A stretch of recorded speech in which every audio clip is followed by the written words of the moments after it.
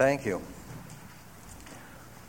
Who knew a year ago when I scheduled this that Jesus would be the topic that's in all the magazines, newspapers, and et cetera. How many people have seen Mel Gibson's Passion of Christ? Come on, tell me that. Man, what a politically correct crowd we are. I usually don't go to movies where the good guy dies in the end, so I wasn't going to see it. But I thought it was a professional responsibility. I do find the anti-Semitism in it disturbing, in that I was tracking this issue from about a year ago when the discussion was then about the script. And biblical scholars pointed out to him that the Gospels, which were written 50 and 100 years later, were a political document. And at that point, Christianity was part of Judaism for 200 years. And at that point, they were kind of like struggling between the Christian sects and the fundamentalists. And the people who were converting in droves were the Romans. So you're not going to write it making the Romans the bad guys. This just wasn't politically right. And given the amount of prejudice, the amount of persecution, the amount of death that story has brought on the world, you would think that he might make some updates. Now, of course, he says, the gospel tells me so. It's in the gospel. But I would maintain, since he's changed so many other things, there's only one reason that he did it, and that was for Hollywood drama. This is not about the life of Jesus. This is about from his capture to his crucifixion, 12 hours. So, there's no story there. You got to have a bad guy and a good guy. So, and he does make changes. We see the movie shows the whole thing through the eyes of his mother, Mary. So you're seeing them beaten and tortured through the eyes of his mother. There's no mention of his mother being anywhere near there in the Gospels. But the big thing is that you've probably heard, 20 or 30 minutes, you watch somebody being whipped. And not only just whipped and beaten for 20 or 30 minutes, they have these things that pull off his skin in big hunks, while you do it. And it's really gruesome. Well, let's go back to the Gospel. The Gospel, according to Matthew and Mark, have one sentence. It's the same sentence. They took a reed and smote him on the head. And in John, you get, they smote him with their hands. And Luke mentions no beating whatsoever. What was Gibson trying to say with this movie? It's striking to me that he does two flashbacks. One of them is to the Sermon on the Mount. And of the whole Sermon on the Mount, he chooses one point, saying that to love people who love you, that's just self-interest. It's loving your enemies. Your love is true and strong. That idea. And then he shows the scene where he says, "You who have not sinned may throw the first stone." Then we watch this incredible beating, ending with a crucifixion. Jesus is beaten, he's bent, but spiritually he doesn't bow. He doesn't hate them for all they're doing from him. He doesn't hate them because he hasn't really committed any crime here. He says, I bless them. He is not taking cruelty without compassion. He's being compassionate in the face of cruelty. I assume he's making a statement about 9/11 in Iraq. I guess that's what Gibson was trying to do. But that seems to be his message. There are millions of interpretations of the greatest story ever told. We're talking 20 centuries here of preachers every single Sunday all over the world. Some of them educated, some of them not. Some of them literalists, some of them figurativists. Some of them interpreting, misinterpreting a story that has so many dimensions to it. How many here have been Christians or are Christians? A goodly number. Good. I want to try to offend all of you equally. Because there's a big difference between the Christianity that we get in church, and it changes depending on what church we're in, But there's a big difference between Christianity and the story of Jesus and the story of Christ. I mean, Christianity is something, it's about sacraments and trinities, or maybe not trinities, depending. But it's something that was created centuries, and over centuries, and centuries after Jesus was long gone. So I'm not going to talk about Christianity. I'm going to talk about the story of Jesus and the story of Christ, which are really two stories. The story of Jesus, we're going to talk about the life, the message, the impact on people. Then we'll do the Christ story, and then a little bit on applications. Now, I'm going to try to tell a story, at its best. In other words, when you think about it, it's the largest religion, or there are more people who claim to be adherents of it than any other religion. 1 out of 3 people claim to be Christians. And why? Now, we could say, well, they got a big institution, a lot of money. But they didn't always. What was so appealing that made people join? What were they offering? That's the question. What is it at its best? Not what are all the metaphors and stories about, but what were they trying to convey? That's what I hope to do today. Well, let's start with the story of Jesus. Jesus lived as a carpenter. When he's about 30, he goes out as a traveling preacher, and within 3 years, he's executed as a criminal. That's the story. He produced no army. He wrote no books, left nothing in writing. What seemed to have happened to him is that Jesus was baptized by John the Baptist. Now, John the Baptist was this electrifying preacher whose message was, look how evil the world is. God is going to come and judge everybody. And it's going to happen any day now. The end of this world is going to happen. Well, the powers that be didn't like that. John was arrested as a rebel and killed. What was going to happen to his flock? Who would succeed him? So the carpenter goes out to the desert.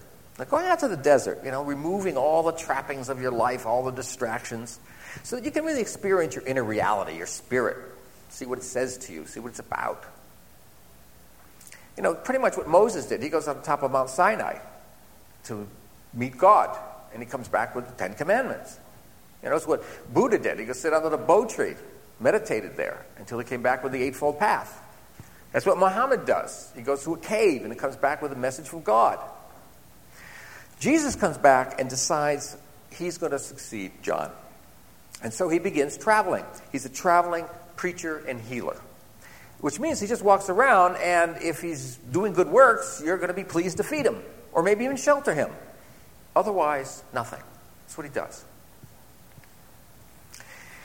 Jesus picks up from John's message. And what he is preaching is, after the collapse, what kind of kingdom of God will it be? What will the kingdom of God be like that happens after the collapse? And how do we prepare for it? That was his question.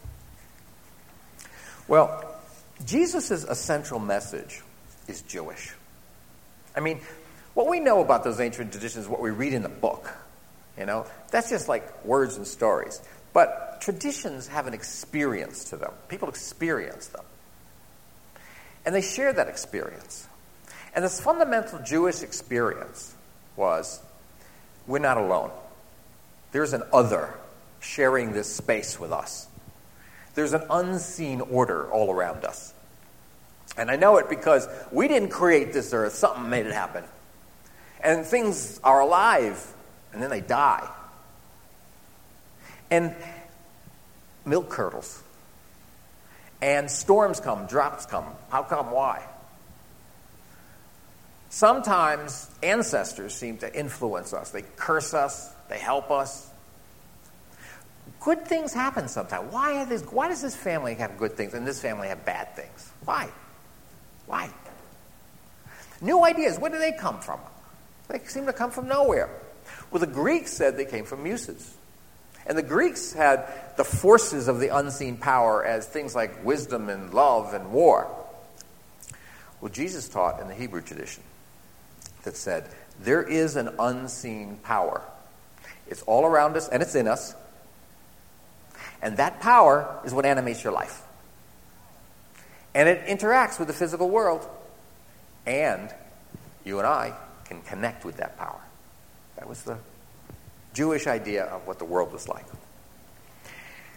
The question then for the Jews became, what is the nature of the unseen power? Well, first of all, it's a creator, very powerful and then good enough to create this world, and pretty beautiful world that he created, so he's a creator. Moses defines him as Yahweh, which means literally breath of life. He's the breath of life. That's what God is. Or they describe him as a shepherd, kind of protective of us. Moses, of course, saw him as a lawgiver, 10 Commandments, and then more. He was like a king, somebody who you should surrender to, who you should have your allegiance to. He was a judge. But all of these are images. The images were simply not to be literal. You know, we live in a scientific age. We're the most literal ever. I mean, you know, we take all of these things literal. What they were doing, they couldn't read or write. They didn't reason. They felt. Stories moved them. And so the reason that you depicted this kingdom of God with these specifics is to convey a certain feeling inside of a person. Well, Jesus took a new turn in his preaching about what that unseen power is. He called it the kingdom of God. And he didn't see God as a law. He thought God interacted with us with an experience. And the experience was love and joy. That when we see something, the landscape that we like, we have an experience inside. We call it beauty. It's a strong enough experience that we can even picture it later and still get that good feeling of beauty. Well, Jesus is saying there's another good feeling. It's called love and joy. And if you tune into it, you feel it. Our spiritual challenge is to let it in. It's like air all around us. Breathe it. Breathe love and joy. If you do, then you're empowered. Every rich person, poor person, educated, illiterate, man or woman, slave, sick or healthy, sinner, everybody equally at every moment in time can simply tune in the kingdom of God. Tune in love and joy. By tuning in love and joy, you can do anything, because particularly you can drive out anything bad in you. It's sort of like bad is darkness and love and joy are the light. There can't be any darkness when there's that much light. Now, Jesus was a charismatic leader, healer. He cast out demons. He healed the sick. He brought the dead to life. Quote, "They brought him all who were sick or possessed with demons, and whole villages gathered to watch." Now, Jesus was talented, but he was in a long line of similar charismatic healers. And we have them still today. You see them on TV. That's the tradition that Jesus came from. They also say that his message wasn't new. True. Almost every one of his ideas are somewhere in the Old Testament. But he put it together. He was a popularizer. He spoke so clearly and so simply that people got it. The kingdom of God is around you. Its energy and experience is love and joy. Love and joy is the thing that powers life, that animates life. Tune into it. That was his message.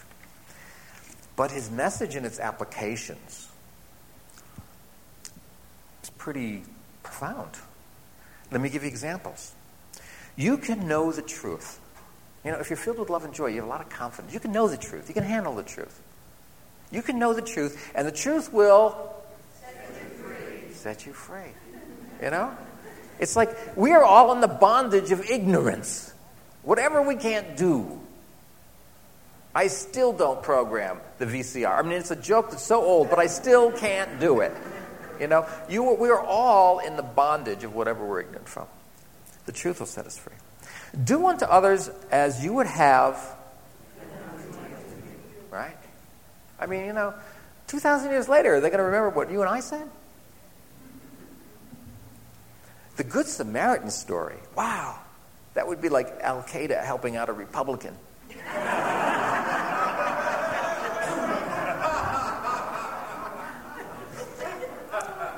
Give your coat to someone who needs it.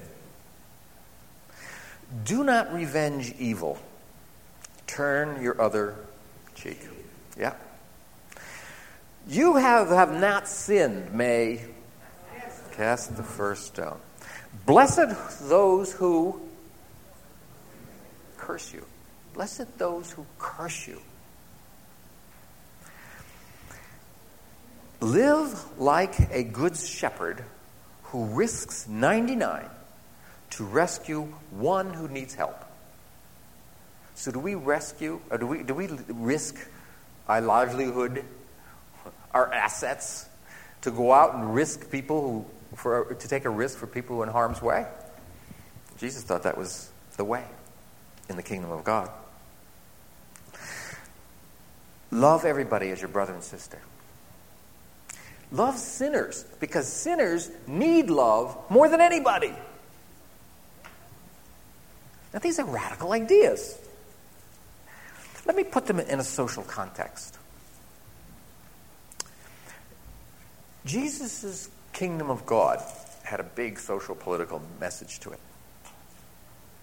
There were the Romans. The Romans had conquered the Hebrews a century before. They taxed very heavily and leaving people in severe poverty. And so there were uprisings. And the Romans were like violent in their oppression and response. Very repressive. Then a second group of people, there are 5 groups of people. Romans, then the Sadducees. The Sadducees are the upper class who basically make accommodations to Roman life. The Essenes. The Essenes are people who just go far away and make a little commune and have a nice life for themselves and try to stay out of this whole thing. Crazy. Then there are the Pharisees. The Pharisees are mainline Hebrew religious Jews. They believe that God has forsaken them because they have not lived by the letter of the Jewish law. They have not been following the rituals well enough. And so what they're dedicated to is to do their religious duty right. Because they believe if they and everybody else were to do that, then God would intervene and the Romans would be gone. Then there are the Zealots. These people are just sporadically rebelling. It comes up everywhere. And the Hebrews were known as the most difficult people to oppress. You know, oh my gosh, you know, Pontius Pilate, I pulled the Hebrews, my God. You know, they're uprising constantly. We're killing them constantly. You know? It's so hard. The Zealots rebelled. Now, Jesus differed with each and all of these groups. He differed with the Sadducees because he didn't respect wealth. And he wanted change. Sadducees were pretty comfortable. The Essenes didn't align with him because they dropped out, and he believed in staying in the world. Unlike the Zealots, he was peaceful. You know, the break with Judas. Judas is a zealot. And, you know, Jesus is gathering these crowds, and they're all excited, and he's preaching this message. And Judas figures, like, there's going to be a zealot rebellion, the biggest one ever. This is really good. And then Jesus says, no, I'm peaceful. No rebellion. Judas thought Jesus sold out the cause. What were we doing all this for, he says, if you were going to sell out the cause?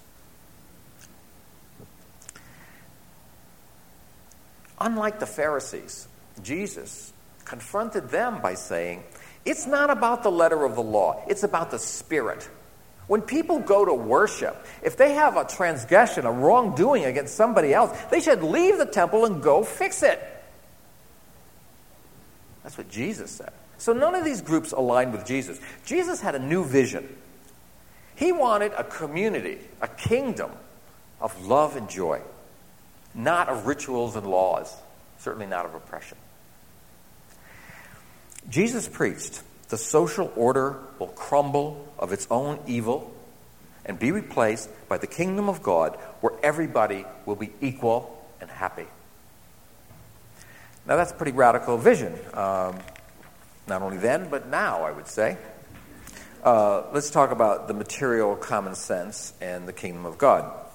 I think in the material common sense world, we love our friends and we hate our enemies.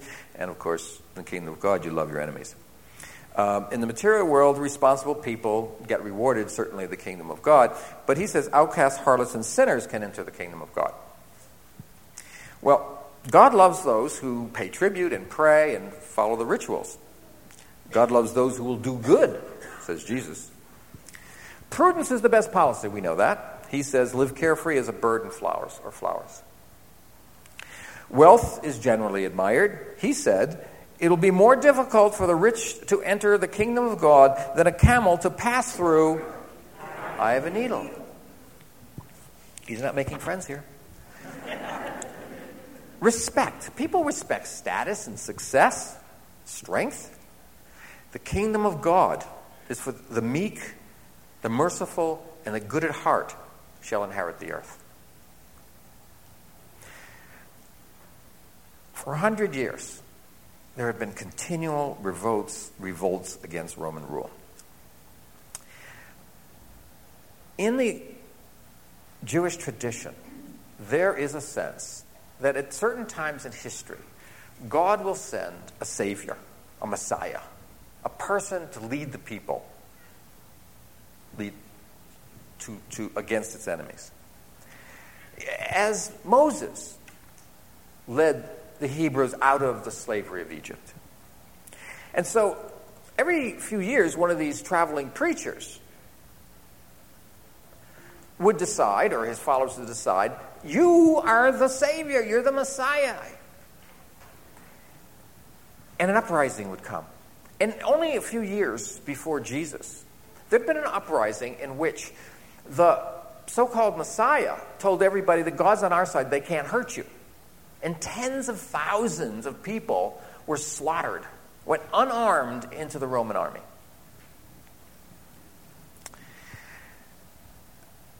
There's pressure from above on Pontius Pilate to stop these rebellions. No more rebellions. We replace you. But Jesus, he had a manner about him. He had a loving, joyful energy. And people picked it up, got a contact high. And so he was surrounded by people who were loving and joyful and singing, which attracted more people. And they were passionate. Large, passionate crowds worried the Romans. Get rid of this guy. I want to nip this in the bud before it gets to be an army and a rebellion. The Pharisees didn't want more death. Jesus was captured, killed as a rebel who threatened the social order. Now, let's look at Jesus' impact on the people around him. He had such an impact on people that they kept spreading his message. What was the impact? I want to briefly say 5 things. First impact, Peter, Acts 10:38. He went about doing good. Jesus walked around seeking people who were suffering. That's what he did. He went around, looked for people. Anybody suffering? And he wanted to find them so that he could help them, so he could counsel them, or he could heal them. We'll figure it out. This inspired people. I mean, he's not just trying to make a living here. He's just walking around looking for suffering people. The rest of us avoid suffering people. Man, I don't want to be one of them. He's looking for it. He went about doing good. That was very impressive. Second thing is that he preached that the kingdom of God is within you. Not up there. That came later.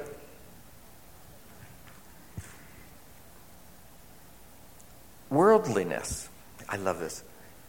If you're concerned with your outer life, he says, if that's what you're concerned, it's like your outer life becomes a stately mausoleum. Think about that. He's saying that as we accumulate our wealth and our houses, we're building a monument to ourselves. That's our stately mausoleum. Because that's not what makes you successful. The rest of the quote's even better. If you put all your attention to creating a stately mausoleum, your inner life stinks of your decaying corpse. Like a mausoleum, if you pay all attention to your monument and not attention to your inner spiritual self, you die inside and you become a stinking corpse and you decay. That's his message. Pay attention, he says, not to the material things in your life, not the stories, not the metaphors, not the rituals, not the prayers, not the laws. Pay attention to your experience of love and joy. Because when you're feeling love and joy, you are connected to the kingdom of God. Praise Jesus. Doing good. The kingdom of God is within you. The third impact was how he responded to evil. Goodness comes not following laws, he says, not restraining the bad parts of you, your urges to do harm or get ahead. Goodness is the fruit of the vine of love. When you fill yourself up with love and joy, your urge to do any kind of using or abusing of anybody just can't exist in the same being. I mean, think about it. You know, it's like darkness can't exist if there's a bright light. Can you actually say to yourself that if you experience right now love and joy and you're filled up with it, you're going to be thinking bad things about people? Capable of cruelty? If you're filled up with love and joy? That was his point. Also, in dealing with evil, he had the idea of turning the other cheek. Now, what was that about? It wasn't about surrendering to evil people. He says your suffering at the hands of another does not justify your retaliation. It doesn't justify the evil that you do back, even if someone's evil to you. Evil happens to you, but it does not determine who you are. What determines who you are is what you do back. What determines what you're wrongdoing with goodness? It's love that conquers hate. Doing good, kingdom of God, respond to evil by finding a way to be loving. The fourth one was that Jesus put his own philosophy to the test. He was humiliated, he was tortured, he was crucified. Now that wasn't exceptional. Tens of thousands of people were crucified in those days. But what was unusual is he blessed them that it cursed him. His final words, "Forgive them, for they know not what they do." His love stayed constant right through his facing his own personal suffering. So it wasn't just a message he was giving. It was a way he was living. That impressed people. The fifth one is that he grounded the kingdom of God in the experience of individual people.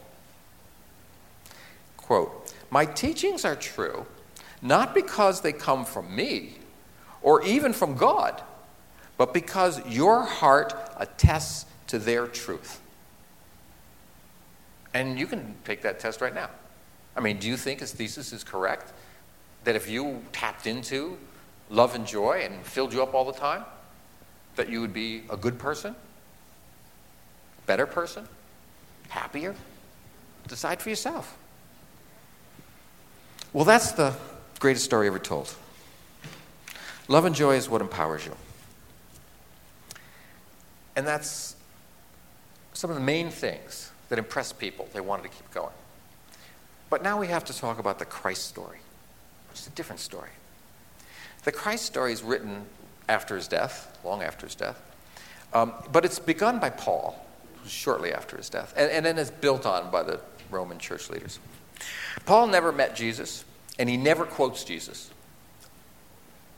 Yet he's the most successful of those who are out spreading Christianity. He puts communities all through Greece and Africa, and then he gets himself up to Rome. And he does right. He sends back these sermons and writing that go back from community to community to community. And the collection of all of those letters is what the founders of the Roman Church use as the foundation of Christianity that they then further develop. Paul understood something. And why did he create the story, the Christ story, which I'll tell you in a minute what it is. But he understood that the human brain has a vision of reality. And if you want to change behavior or spirit, you have to change people's vision of reality.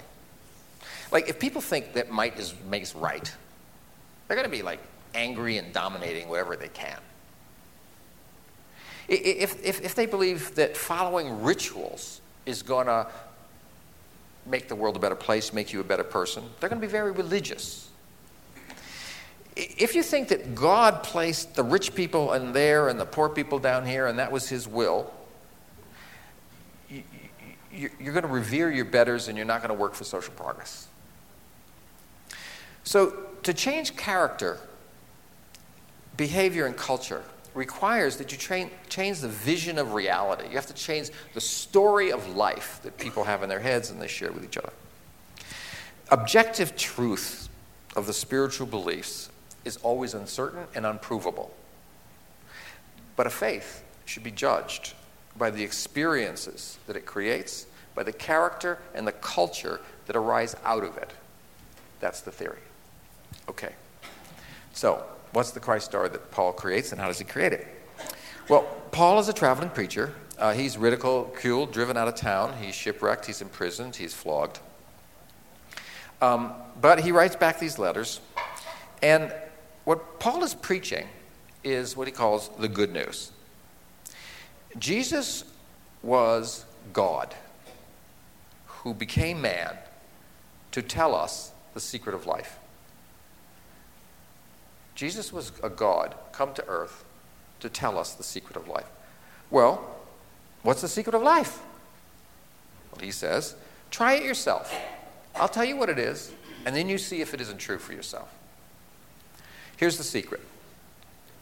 No matter what you suffer, you can always sing, laugh, be joyful, and loving. Nobody can take love and joy away from you. Only you can deny yourself love and joy. Joy is the light in your heart that shines into the darkness. Love and joy are free. They're abundant. It's available. It's here as we breathe. Everyone can equally experience it. That was a radical idea. Everyone can enter the kingdom of heaven, not just kings. There are no social barriers. No race or gender or status or religion or slave or lord or sinner. We can all do it. Just do it. You can enter the Spirit of Jesus. John 15:11. Let my joy be in you. Now, sinners, God will forgive you. You know, put down your guilt. You can't go around saying, like, I can't be love and joy because I have all this guilt. Just put it down. God will forgive you. Go to love and joy. So I can't because I got all these things I got to worry about. I got to worry about my life and my job and my kids. I got all these worries. I feel too fearful to fill myself up with love and joy. Feel love and joy anyway. The fear will disappear. You have lots of energy and you can solve all those problems. No excuses. I don't have an excuse, but I just find I can't do it. You know, I just can't get there. Got an answer for that too. You can't do it? Here's the reason. You are now imprisoned by your own self-absorption. You've confined yourself so much to you and your welfare that you have robbed yourself of the experience of reaching out and touching other people in a meaningful way, from which you will be open enough to experience the love and joy. Try it. If you don't believe it, just try reaching out and see if it doesn't work. It feels great. Success, after all, is so that we can have a life that's loving and joyful. But let's remember that loving and joyful can be had even before you're successful. And it will make you more successful. Love does not depend on your wealth. It doesn't depend on anything. Just be loving and joyful. That is the secret of life. It's also a threat to consumerism. So in the first century Rome, Christians were persecuted. And yet, they kept expanding and growing. And there was something about Christians, the way they were, the way they treated you, that was special. It's special. And people were curious because of the way they were together and toward people. Very, very friendly, very nice. And in any city, because they were persecuted, there was this symbol of a fish, it's like just these two lines that go like that. And the fish would point to where the community met, to the sanctuary, where they won't be cursed, where they could be together. And the fish was because the Greek word for fish, the letters of it, were the initials of J.C., Son of God, Savior. And so people would want to know the secret of the fish, and they say, well, it's about salvation. And what's salvation? And here's the message. Give love and joy to each other and to everyone. That's the whole message. Give love and joy to each other and everyone. Now, the church communities had a mission, but it wasn't mutual aid to help each other, protect each other. It wasn't good works. Their mission was to reinforce each other's faith by generating among them experiences of love and joy. They call it the Holy Spirit. This is before the Father, Son, all that. They call it the Holy Spirit. To cultivate that Holy Spirit by loving each other. That's what we do here. So that we can go back into the world filled up with this love and joy and better deal with our world. That's why we come here. Jesus embodied love and joy. He conveyed it in his services. He showed you how to be loving and joy. Now, the community has to be the new vine, the new source. People stimulating each other to experience love and joy by being loving and joyful to each other. That's the purpose of their spiritual community. Here's the story of Christ as the Savior made doctrine. It's made doctrine by the Council of Nicaea in 325. And here's the story, basically. God created humanity and placed them in the Garden of Eden where there was no suffering. Love and joy was as air, no suffering. When Adam and Eve ate from the forbidden tree, the tree stood for the tree of the knowledge of good and evil. So from that point on, humanity suffered. They suffered in birth, suffered to live, to work, suffering. And by trial and error, we're basically saying we're going to figure out ourselves how to deal with suffering by trial and error. So that's what happens. But by the time of Noah, God is saying whoa, they are not getting it. Everything is evil and bad and they're on the wrong track. I'm going to drown everybody and start over again. And he does. And of course, when he comes back to earth, he realizes that everything's rotten flesh and stuff all around. And he's saying, well, no, I guess I overreacted, right? And Noah said, yeah, I think you overreacted. And he said, okay, I'm going to make a deal with you. I'm going to make a covenant. It's called the rainbow covenant. That's why we have rainbows. And the rainbow is to remind God that never again he's going to annihilate everybody. Start over. But he gets some frustrations. Sodom and Gomorrah, they got vaporized, He was a frustrated God. So 2,000 years ago, and this is the Christ story, 2,000 years ago, God said, they're just not getting it. I'm going to become a man. And I'm going to tell them the secret, and I'm going to live it out as a role model so they can get a sense of what it means to be a good person. And so, that's what he did. And the worst suffering that they could conceive of, the whole torture, crucifixion thing, humiliation thing, is what he went through to say hey, I can go through all this. And when he went through it, he role modeled facing cruelty, compassion to cruelty. And that was the idea. Irenaeus, quote, God became man that man might enter the kingdom of God. The Christ story is then applied by saying that you can be reborn, that the potential for being Jesus-like, loving and joyful, is in you. But to get to it, I may have to put away a lot of Donism. But I can tune in to that part of me that's loving and joyful. And if I do, I'm animated and I do good things and all of that. So do it. Whenever you feel the pains in life, you should find the love and joy, because that's going to animate you and empower you. Well, what are the applications of this story to us? When I go to a Christian church, I don't get this message because I get confused by all these metaphors and rituals. How do you use the underlying message? Is it useful to you? That's a choice that you have to make, because ultimately you attest the truth of this in your own heart. And the question I ask you right now, do you believe this? One, that love and joy are always accessible. That you are like an instrument that can learn to tune in to love and joy. Positive psychology movement seems to be documenting that pretty much. But how many dare say that they would agree with that? That you can always tune into love and joy? Yeah. I have to preach more to the rest of you. The second question, do you think that the purpose of spiritual community, like our community, is to create love and joy among us? And when we're filled with love and joy, we can go out into the world and be far more empowered and make a bigger difference, because we have that power. And that purpose is to generate it among us. I mean, can you agree with that? Right. Great. Almost all, many in there. Well, let me just say something about my personal application.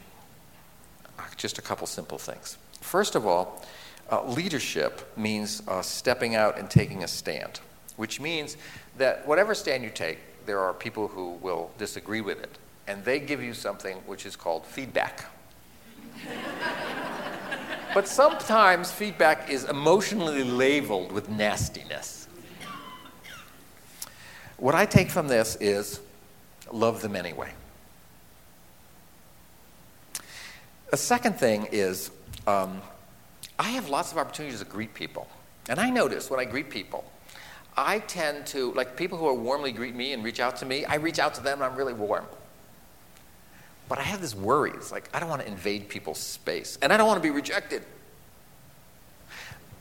But the message from today is that the source of love and joy is not what people are giving me. The source of love and joy is here. And if I get rejected or if I invade, I can deal with that. But not hold back. Give it. Be more outgoing. Be more loving and joyful.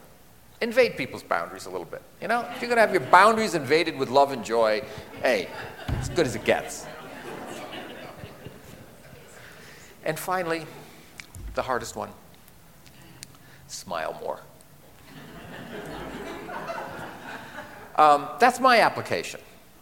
In the response period, I'd love to hear how you might apply Jesus' secret of life.